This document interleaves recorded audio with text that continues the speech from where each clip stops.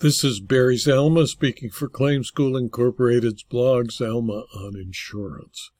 Today we're going to speak about why an information request is not a refusal to appear at an examination under oath, and why an insurer's premature denial for failure to appear at an examination under oath will fail because it is not reasonable. It is not reasonable to deny a claim for failure to appear for an EUO before the date the EUO was scheduled to occur.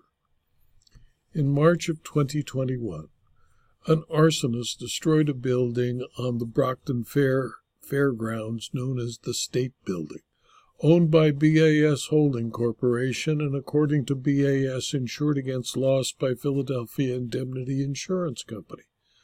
Philadelphia undertook an investigation to determine coverage.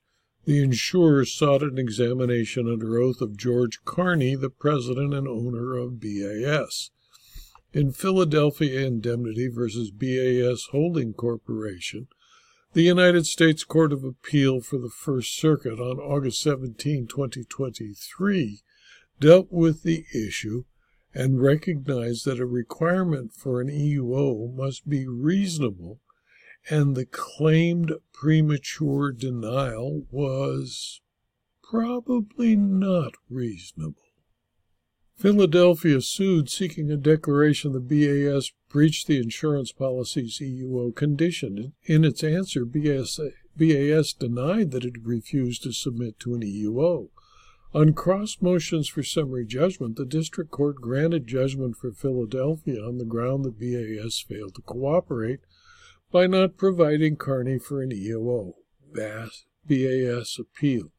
BAS is the record owner of the State Building, a landmark building located on the Brockton Fairgrounds in Brockton, Massachusetts. The interior of the building was mostly open space used for exhibits or storage at the annual agricultural fair. The fire set by the arsonist on March 17, 2021 caused a total loss of the structure. The remains of the building were razed the same day. At the time of the fire, BAS held a policy issued by Philadelphia that BAS claimed it covered the State Building. BAS gave notice of the fire to Philadelphia mere hours after it broke out. As its investigation unfolded, Philadelphia became convinced that the State Building may not be insured under the policy and wrote a reservation of rights letter to BAS. On June 16, 2021, Philadelphia also sought an EUO of BAS in accordance with the policy's condition. Philadelphia did not ask BAS to produce any specific person for the EUO. Instead, Philadelphia asked BAS to designate someone who could answer questions relating to 8 enumerated topics. BAS presented Susan Rodriguez as its designee to attend the EUO. The president of BAS, Carney, testified in his deposition that Sue Rodriguez and Joe Capucci, they handled all the insurance. She did everything to help put on the fair and also oversaw maintenance work on the fairgrounds and buildings throughout the year, including the State Building. During her EUO, Rodriguez identified 6 people, 5 maintenance workers and Carney, who might be able to provide additional information in response to BAS's questions. On August 4, the day after Rodriguez appeared for her EUO, Philadelphia sent an email to BAS's counsel requesting EUOs of the 6 individuals she identified as potentially having additional relevant information. In that email, Philadelphia specifically asked for Carney to appear for an EUO on August 19, 2021, pointing to the policy language stating that Philadelphia could only take an EUO if it is reasonably required. BAS wrote that Philadelphia's request for 6 additional examinations under oath was improper and was not permitted by the policy or law, particularly where Philadelphia has still not identified a factual basis upon which it has reserved its rights, and the information produced to date established that coverage is owed under the policy for the loss. According to Philadelphia, the email constitutes a second refusal of BAS to produce Carney for an EUO. On August 13, less than 72 hours after sending the August 10 email and before BAS had sent any response, Philadelphia sent an email denying BAS's insurance claim for refusing Philadelphia's request for EUO. The email stated in relevant part, quote, BAS's refusal to participate in the EUOs that counsel requested on August 4, 2021 constitutes a material breach of the insured's obligations under the policy and reflects its continuing failure to cooperate in Philadelphia's investigation or settlement of the claim, close quote.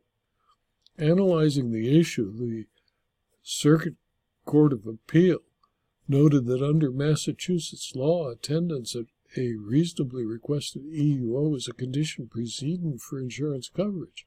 Thus, the question before the First Circuit was a narrow one. Did the district court rule correctly as a matter of law that BAS willfully and without excuse refused Philadelphia's request for an EUO of Carney, thereby breaching the insurance contract? The timeline of Philadelphia's denial weighs heavily against any conclusion that BAS refused to produce Carney for an EUO. On August 3, Rodriguez appeared for EUO on behalf of BAS. On August 4, Philadelphia asked for EUOs of Carney and the maintenance worker. On August 4 and August 9, BAS sent emails that read together requested further information before submitting to additional EUOs.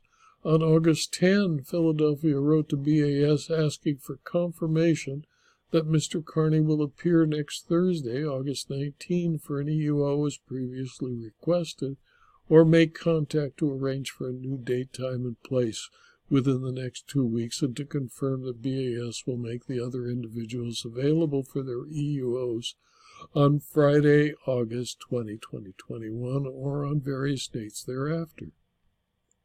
This email from Philadelphia provided some explanation as to why the interview of Carney was reasonably required. Moreover, Rodriguez's EUO testimony revealed that Philadelphia's assertion that Ms. Rodriguez was in fact unable to testify about any of the topics of examination specified by Philadelphia was flatly wrong. While it was clear that Rodriguez was not able to answer all of Philadelphia's questions, she answered most of them. The First Circuit found that it was impossible to find on the record that BAS willfully and without excuse refused to present Carney for an EUO.